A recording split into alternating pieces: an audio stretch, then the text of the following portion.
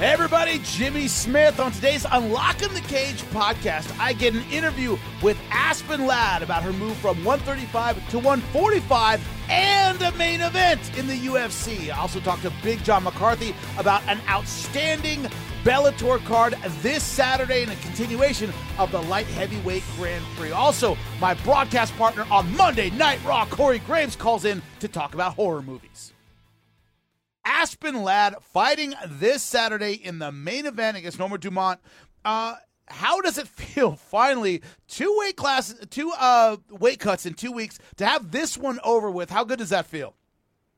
Fantastic. It feels like we're finally getting done with all the bull, and it's time to really get down to fight time. Explain to other people who don't understand it what those 10 pounds mean. I mean, 2 weeks ago, I was concerned about you weighing in against Macy Chiasson. I mean, you look like you were in terrible shape, almost passing out on the scale, and then another cut with that extra 10 pounds. What does that mean to you and your body? It means I'm healthy going into this one. Like, I hadn't gotten up all that much when they called me, so it was pretty easy. It was an easy cut, and not much cut at all. What has it been like fighting at 35? Like, you know, even when you make it, it's got to be killing you at this point to do that. I mean, how much do you feel the effects once it's fight time? By fight time, I'm usually okay, but from the time you weigh in until fight time, it's legitimately just trying to recover. You're trying to recover enough to fight. And it's nice not having to do that for the first time ever. Talk about getting this fight. You said, you were very vocal about the criticisms of, you know, why is she getting a main event after she didn't make weight against Macy Chiasson and all that stuff. You said, hey, they called a lot of people, and I said yes. What was the process like, as far as you know, you might not know everything, in taking this fight? Tell us how it came to pass. You know, I was pretty much gone at that point. I was just out in the woods and coming home at night. And I think it was on Wednesday evening, so 10 days to fight time. They called us to see if we take it, and I didn't know anything about it initially. I just knew that Holly had dropped out, and I knew she was fighting at 45. So obviously the answer was heck yeah, because I was excited, I was ready to go. But all the other details, like the 5 rounds, the main event, all that came after. I had no idea. But yeah, no, when something like that happens, they call usually several people trying to figure out who's. But the fact that they called us and nobody else had taken it, that's just our benefit. Speaking, of course, to Aspen Ladd fighting main event in the UFC this Saturday against Norma Dumont. Is there less pressure? You talk to a lot of fighters who take last-minute fights. Cowboy Cerrone, probably number one of them, who said, I like it because I don't overthink it. I don't have time to worry about who my opponent is, what they can do. It's like liberating, just knowing, hey, you're fighting in 10 days. Okay, cool, great. I don't have time to overthink anything. Do you agree with that? Is that part of the process? Is it was so short notice you don't have time to worry about it? There's definitely less time to stew on the opponent. Like you're not really sitting there thinking about it. You're just thinking about the whole process. Oh God, I got to get there. I got to be able to do it. So this is as my first time doing it, taking on so short notice. I couldn't say. We'll talk again in the future when I've done 1 or 2 more. But yeah, right now it's just everything's smooth. It feels smooth and easy. Talk about the process after 2 weeks ago, something you hear all the time about weight cuts and weight misses. And what I hear all the time is, why doesn't the UFC make them go to a different weight class? In all my years in Bellator and the UFC and M1, and I've called fights for everybody, even in boxing, I've never heard of you're fighting in this weight class. It's extremely rare to be told what weight class to go into. After 2 weeks ago, was it hey, you have to go up to 145? Did they talk about it at all? What weight class you would be moving into? Was there any communication with the UFC vis-a-vis that weight class and where you would go to? No, I'm not being forced into 45 at all. I think they just want me healthy as much as I want to be healthy. But we've been talking about doing 45 for the last couple of years. Not just my team and I, the matchmakers as well. So it's been on the horizon. This is just the perfect opportunity for that to come up. What are your thoughts on the division, of course, at 145? As we were talking about it earlier, we think you can have success at 145, but when you look at the top 10 at 145, there is literally nobody. It just shows Amanda Nunes, and no one's even ranked there. So that idea of, is it secure as a weight class? Are there fights outside of Amanda Nunes? All these things, are these considerations for you at all or no? Definitely. That's why you want to go back and forth between the two if you're capable of it. Yeah. But also, we guess what the UFC is going to choose to do with the 145-pound division in the next couple of years. I think depending on who they bring in, I think they're going to add to it. Or if they don't sign some particular people, then maybe they won't. But I think having the opportunity to do both is definitely beneficial at the moment. Is that a difficulty? Because one of the things that you hear from athletes to do that, kind of go up and down in weight, that it takes something out of you having severe cuts. Your body almost adjusts to not having to do it. If you cut all the time, as much as it sucks, at least your body is kind of used to it. That going up and down in weight class is difficult because your body, as you said, with this fight, you're like, man, for the first time in a long time, I feel strong. I feel great. And it's hard to give that up to go back down to 135. What are your thoughts on that? Definitely. I think there's a very good reason that Nunes has really not fought at 35 in I think almost 2 years. Yeah. Like, you're a bigger woman in the division. It's not easy. Like, I can do it. It's got to be perfect, and I got to have a lot of time to do it. So honestly, 45 just gives me the ability between those long time to do it, get there for 35 fights, to actually do it healthy and get back in there a little bit sooner. What are your thoughts on your opponent, Norma Dumont? All right, you guys have similar records, similar experience. What are your thoughts on her as an opponent? Have you been able to give any thought to her as an opponent? Yeah, I mean, obviously we got a lot less preparation time than we generally would for a fight. But she's dangerous. She throws hard and she's willing to engage. Like, she's definitely the kind of where I could see a potential fight of the night type fight happening. When I look at it, of course, I'm speaking to Aspen Ladd fighting UFC Fight Night 195 against Norma Dumont. When I look at it, you were coming off the preparation for Macy Chiasson. In the 2 weeks between that fight and this fight, did you do any training at all? Was it about just kind of staying in shape? Talk about the 2 weeks between fights. That's usually kind of a dead zone. What did you do in those 2 weeks? It wasn't even that long. We were home for like 3 or 4 days, maybe 4 days before I got the call again. So for those days, I was literally just gone out hiking all the time. Like, I didn't want to be around people. I didn't want to deal with anything. And I was coming home at night. When I was coming home at night is when I saw the text from my manager on a Wednesday evening. So I'm in very good shape from getting ready for a fight for so long. And what I was doing in the meantime really had no effect on getting out of shape. So when they called me, I was like, all right, I feel pretty damn good. Let's do it. How do you feel? And you probably don't know this. I don't think you're the right generation. There was a boxer named Ricky Hatton from Manchester. And the joke was Ricky Fatten. His nickname was Ricky Fatten because in between fights, he was like, he was a junior welterweight, 140 pounds. He would get fat, and it was a joke. You'd have like a fat kid like picture on his shirt. He would get really out of shape, and he would end up yo-yoing in weight all the time, like getting out of shape and having to get back down again. I think it really eroded his skills, and you know, another fighter named Riddick Bowe had the same problem. What are your thoughts on that ability to stay in shape and comparatively on weight in between fights? Can you do that, and how much does it help you? I think it depends on the fighter and your body. Like, staying on weight for me, no. I can keep myself in shape, but my walk around weight, yeah.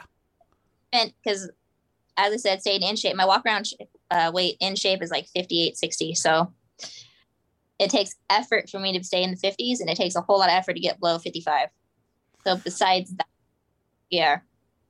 Yeah, I was talking about it this week for ESPN International, the show called UFC Fight Camp, and I said, it's still a cut. 45 is still a cut for Aspen Ladd. It's not like she's walking around at 145 and she goes down to 35. It doesn't work that way. She's well over 45. As you said, it's tough to get down into the 50s. And so doing that cut back-to-back is by default difficult. There's nothing you can – it's just going to be another challenge even at 45.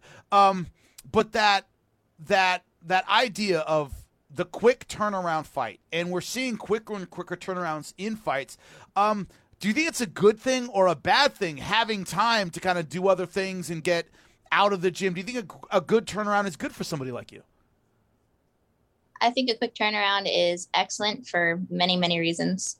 Like, for me, this obviously situation, because I didn't end up fighting 2 weeks ago. It's like, yeah, because you just want to get back in there. You want to get back to what you do. So when they called, it almost felt like fate. It's like, oh, okay, let's do it. But I think it really depends. It depends on how much damage you take in a fight going back to back. Like, if you don't and you're ready to go, why not? Talking, of course, to Aspen Ladd taking on Norma Dumont this weekend. What do you think as far as title fights go? We already talked about the thin division, right? That 145, the rankings, there aren't any rankings. The idea that one good performance and you could have a title shot your next time out, how much of that is a motivator for you stepping in there against Norma Dumont? Honestly, it isn't, because like the same woman sits at the top of the heap on both weight classes. So you're going to be fighting Amanda, period. But for me, there could be no further motivation than what I already have for this fight. Just coming off the knee injury, coming off the failed fights, like to get here, like this is just the most exciting, most awesome thing. So nothing really beyond that exists at the moment. What's that emotional turnaround like? Because you just said the disappointment of, I still went through, however many weeks it was, a camp to get ready for the Macy Chiasson fight. Didn't make weight, so you got to turn around and fight again. But those that emotional turnaround. Wow, here's another, as Miesha Tate said it, redemption chance. You have another chance at redemption with this fight. Emotionally, what was that bounce back like?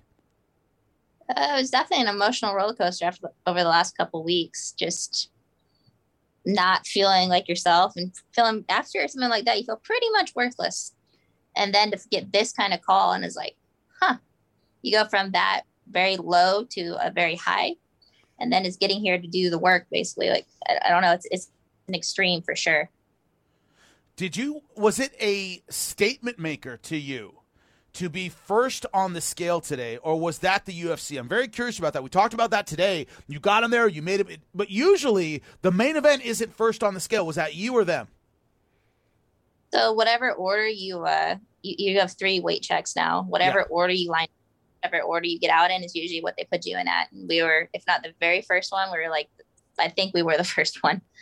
So no, that was basically us just like, all right, ready to go. Let's do it. Get it over with, right? If you possibly can. Yeah. Oh, yeah. So what kind of fight can we expect on Saturday? You said you feel physically better than you have ever making 135. What kind of fight can we expect on Saturday? I plan to bring it, man. Been out for so long, and I'm so excited to finally be able to. I will take that as a prediction of not only winning, but having an exciting fight in doing it. Aspen Ladd, ladies and gentlemen, I know you have a lot going on. Thank you so much for your time. Thank you. Busted Open is your daily home for all things pro wrestling. Join Dave LaGreca, WWE Hall of Famers Bully Ray and Mark Henry, and hardcore wrestling legend Tommy Dreamer. Dave LaGreca here. From WWE to AEW, Impact, New Japan, Ring of Honor, and more. We talk it all. Whether you grew up watching Ric Flair or Stone Cold Steve Austin, Busted Open is your place for pro wrestling. Busted Open, Mondays through Saturdays at 9 a.m. East on Fight Nation, Sirius XM Channel 156. He's occupying the seat in Bellator MMA, color commentator, greatest referee in the history of mixed martial arts, Big John McCarthy. What is up, my man? Welcome back. Thank you for having me, Jimmy. How you doing? Doing well, my man. Doing well. So you have a card this Saturday, Bellator MMA. I love it, by the way. I don't know who you have doing PR right now, but they sent talking points to me. I love that. Isn't that hilarious? Just so you know who John McCarthy is. I'm like, yeah, I know. I'm good. Anyway, you have a stacked card on Saturday, man, the continuation of the tournament. Before we get into any of it, I got to know, man, what are your thoughts on the Grand Prix energy, right? That idea that anything can happen at any time. What does that bring to you as a commentator, man? But I love the Grand Prix. Yeah. You got to tell me how you felt about the tournament format. But in my opinion, it's the cleanest way of doing this, to be able to get to a champion, to get to that championship fight if you're that guy that, wants it. And you take a look at what's going on. The light heavyweight Grand Prix has had a lot of ups and downs with, Yoel Romero being pulled and then Anthony Johnson having to pull himself out. But Anglickus is in a position, he could become the champ, man. It's like a Daniel Cormier type situation when he was in Strikeforce. So I love it. Yeah, and it's so funny. I explain to people it's like promotional hell. I know Scott Coker is chewing his nails off in the middle of because, the guy you want to win might not win. You don't always get, A.J. McKee versus Patricio Pitbull, the two best guys made it all the way through. It's just hard to do, right? So it's a promotional nightmare. But for us, when I was sitting in the commentary chair, which you are now, it's just fun. It's not my problem. I don't lose any money. So it's great for us, right? It's the best for us because you just get all things the way you see them. You get to be honest about it. You look at, the perfect scenario is that featherweight Grand Prix, and you're saying, look, in the end, I would think if I'm looking at this, I'm going to say it's going to be Patricio Pitbull against A.J. McKee because that's what the promotion's really going to want, and it ends up being that way. Yeah. But they give up a lot of control in that, and that's hard for a promotion to do.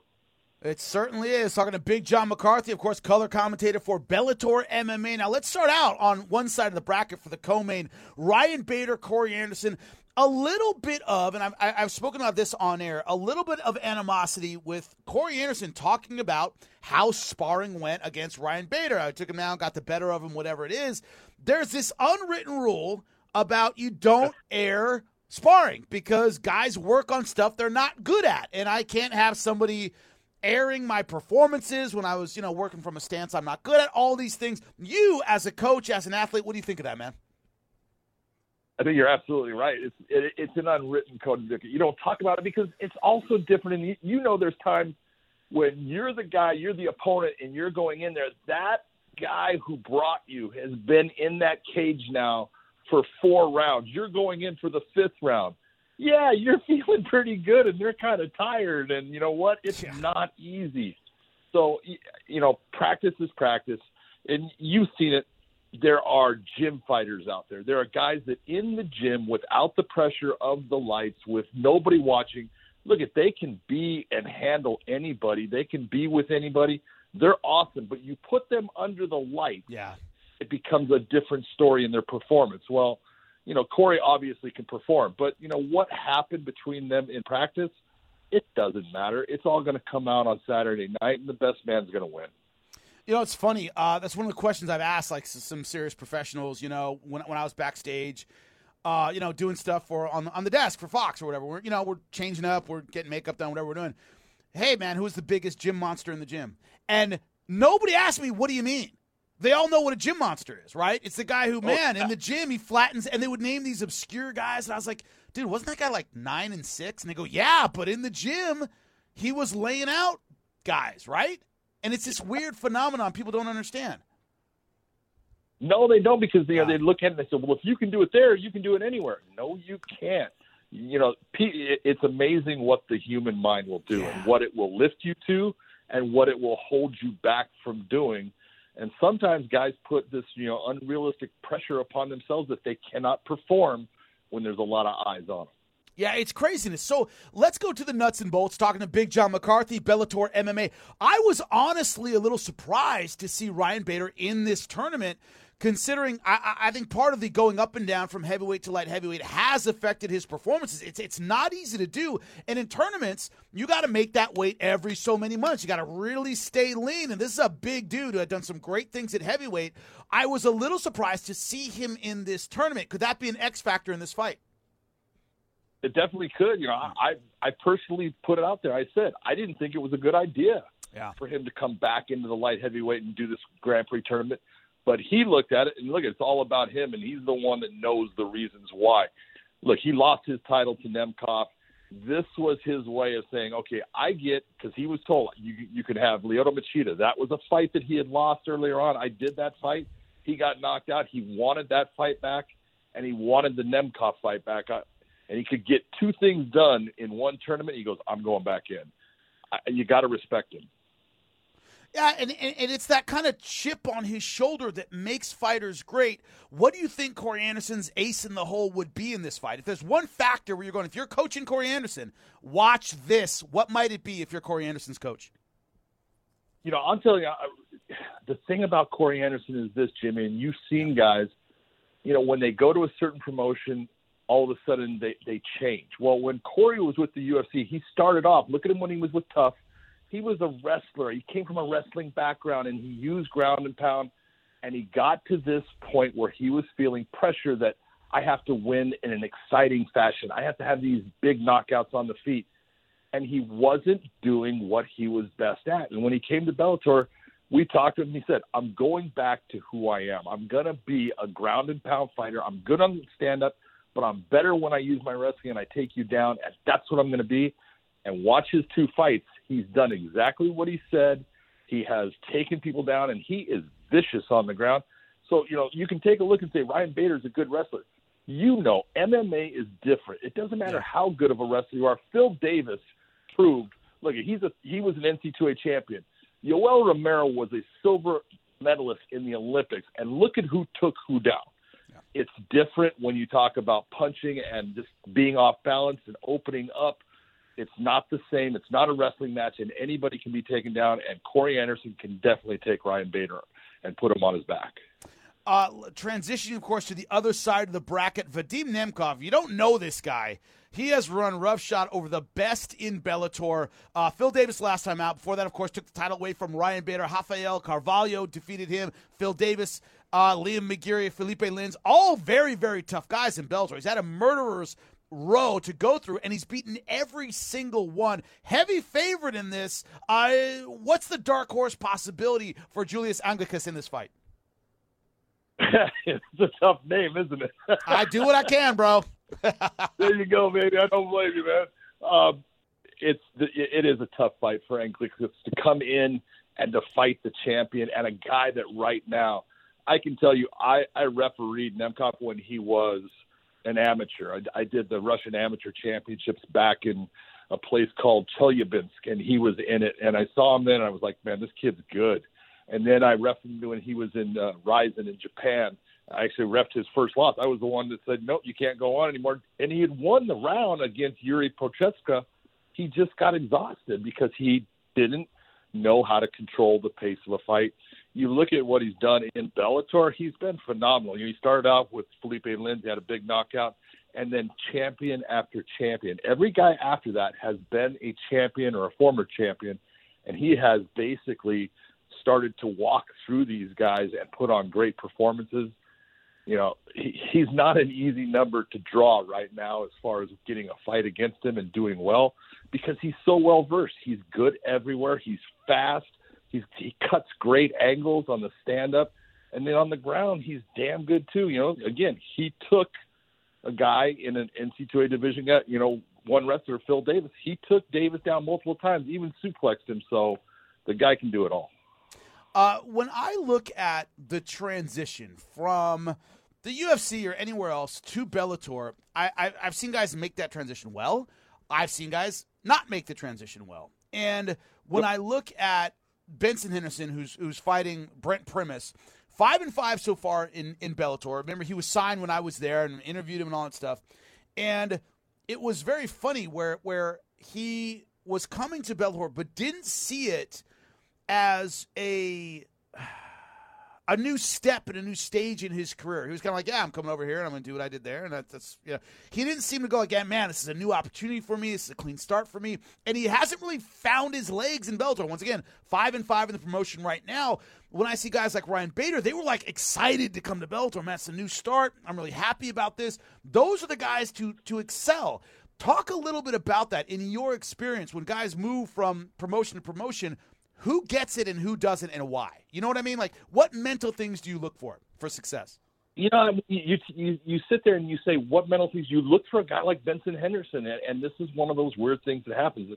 Benson was a WEC champion as a lightweight, UFC champion as a lightweight.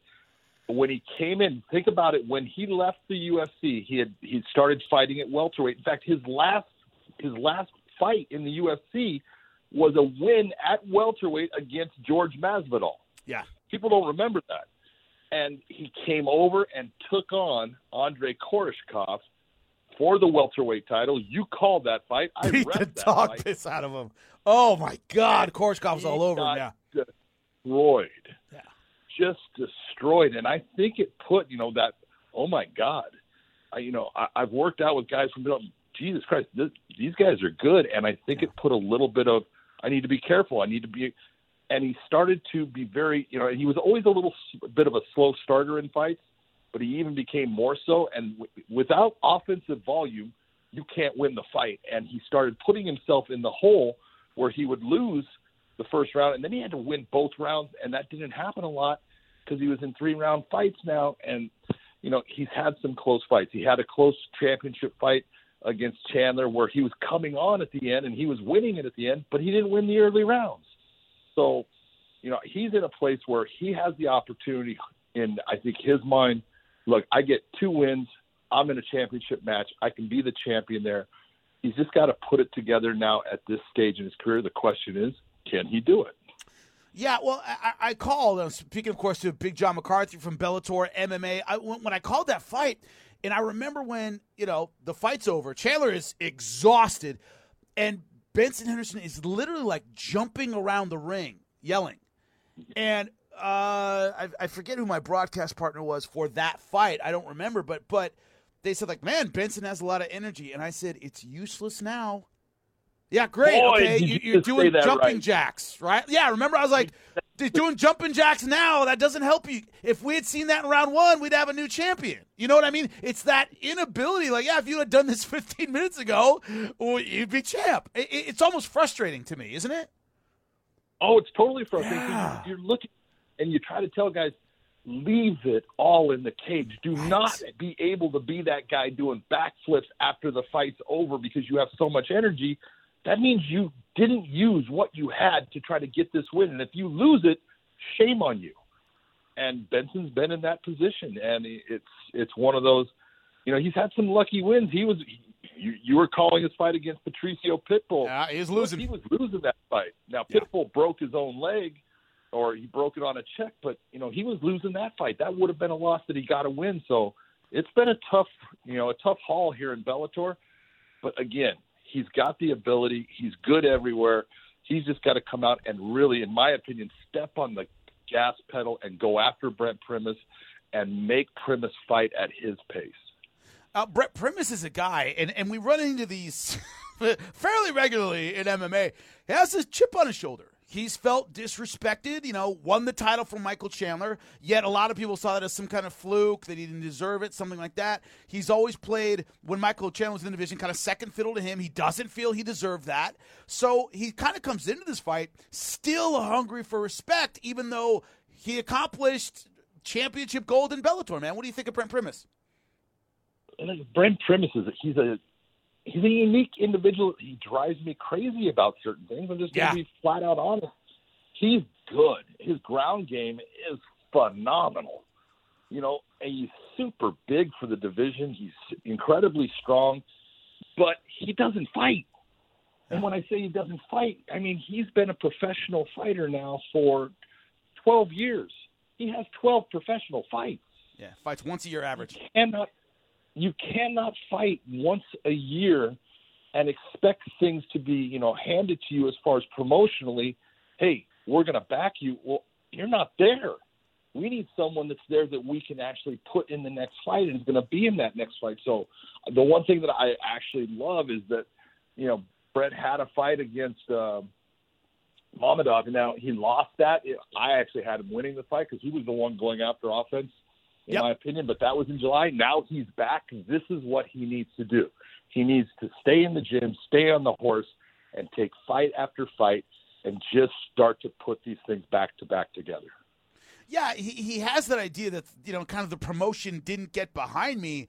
And you know, in the Mamedov fight, he said, well, you know, he didn't try to do much. You know, I was the attacker. I was the aggressor. I'm like, yeah, but, you know, a little more activity would have really helped. Like these little things where if people don't look at their losses from a distance or from a perspective of like kind of getting out of their own heads, they generally don't have that success when it comes to fixing those things.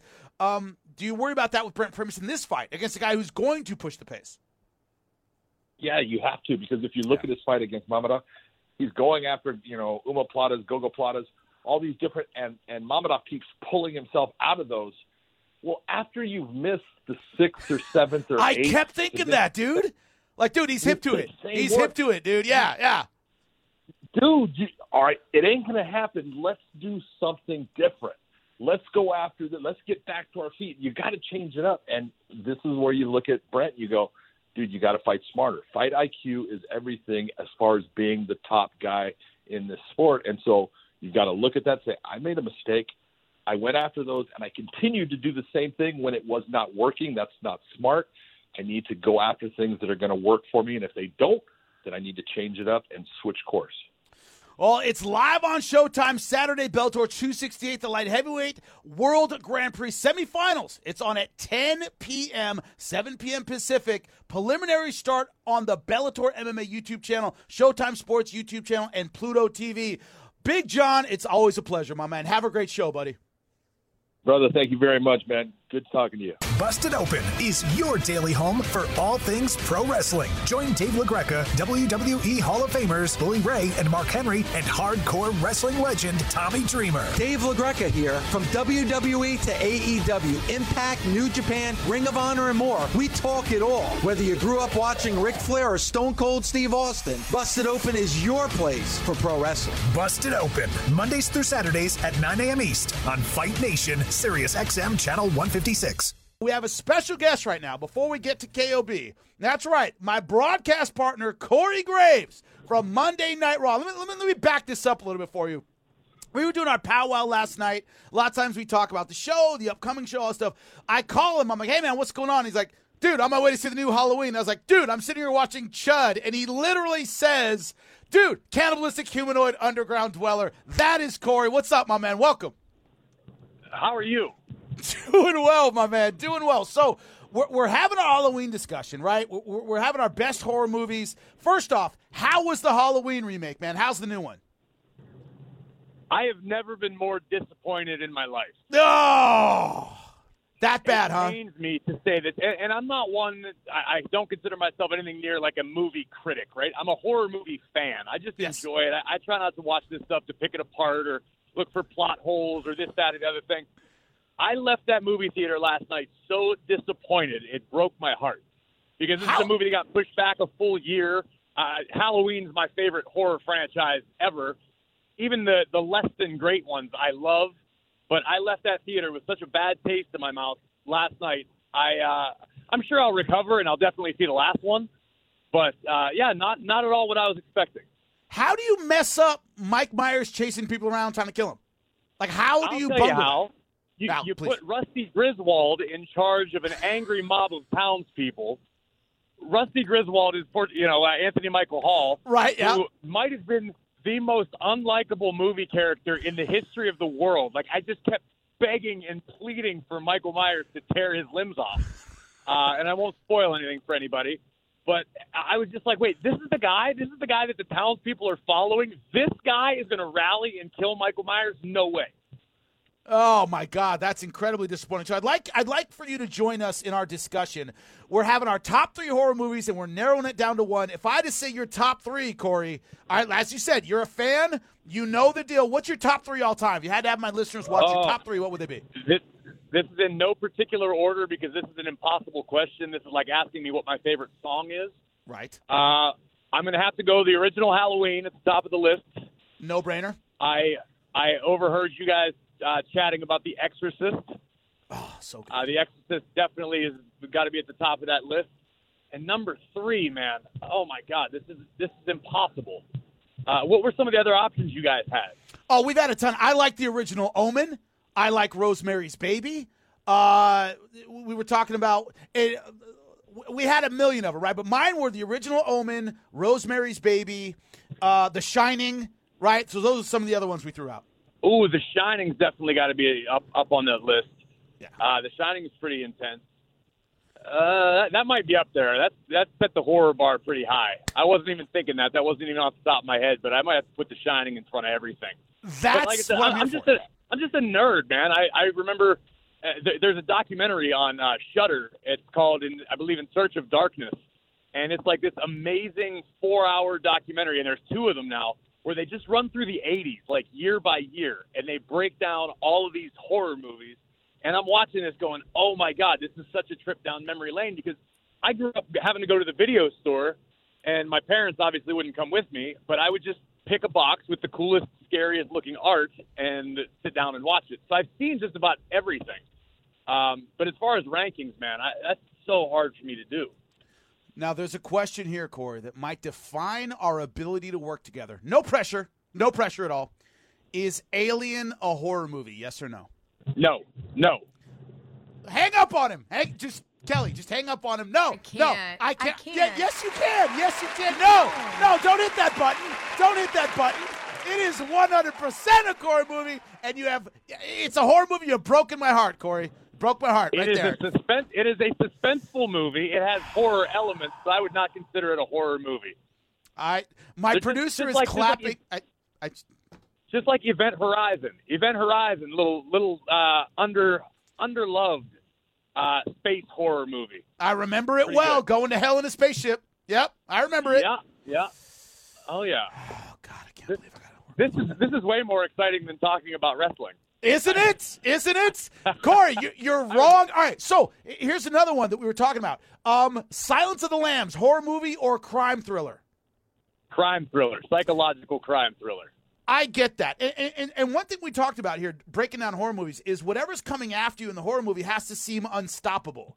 So like Predator is an action movie because they fight against the thing and it's kind of a back and forth. Aliens is an action movie because what's coming at you isn't unstoppable. In Jaws, it's unstoppable. That makes Jaws a horror movie. Is that part of it to you, man?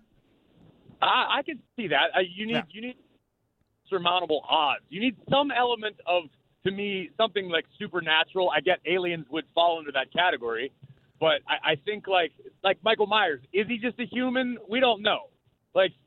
Probably not, but you don't know for sure. But it's like some insurmountable odds, some unstoppable monster. I love a good monster. Like any movie that has a really cool villain is great to me. I tried watching that Malignant the other day. Any good? On HBO Max. I didn't like it. I turned it off. And I dig James Wan. I like all the Conjuring movies. Yeah, and the whole universe that he built out. I just didn't like Malignant. It was just a little too. I feel like horror movies these days have lost the point. You need the suspense because when you see the monster, it is no longer ever as scary as when you just are imagining what it is. That psychological angle, man, seems lost, or one that you can't find, or that seems vague. You don't see the shark in Jaws until you're going to need a bigger boat. That's when it first reveals itself, and that's part of the great psychological trick of it. Corey, you are the man. Thank you so much for calling in. Although you not feeling anything as a horror movie does hurt our relationship, it'll show on Monday. But I appreciate you, brother. All right, I look forward to it. Thanks. Bye. Unlocking the Cage with Jimmy Smith is part of the SiriusXM Podcast Network. The executive producer is Michael Russo. The associate producer is Kelly Murphy. Sound design by Nuri Balin. Andy King is director of sports podcasting for SiriusXM. Special thanks to SiriusXM's Senior Vice President of Sports Programming and Podcasting, Steve Cohen, and SiriusXM Fight Nation Program Director, Marissa Rivas.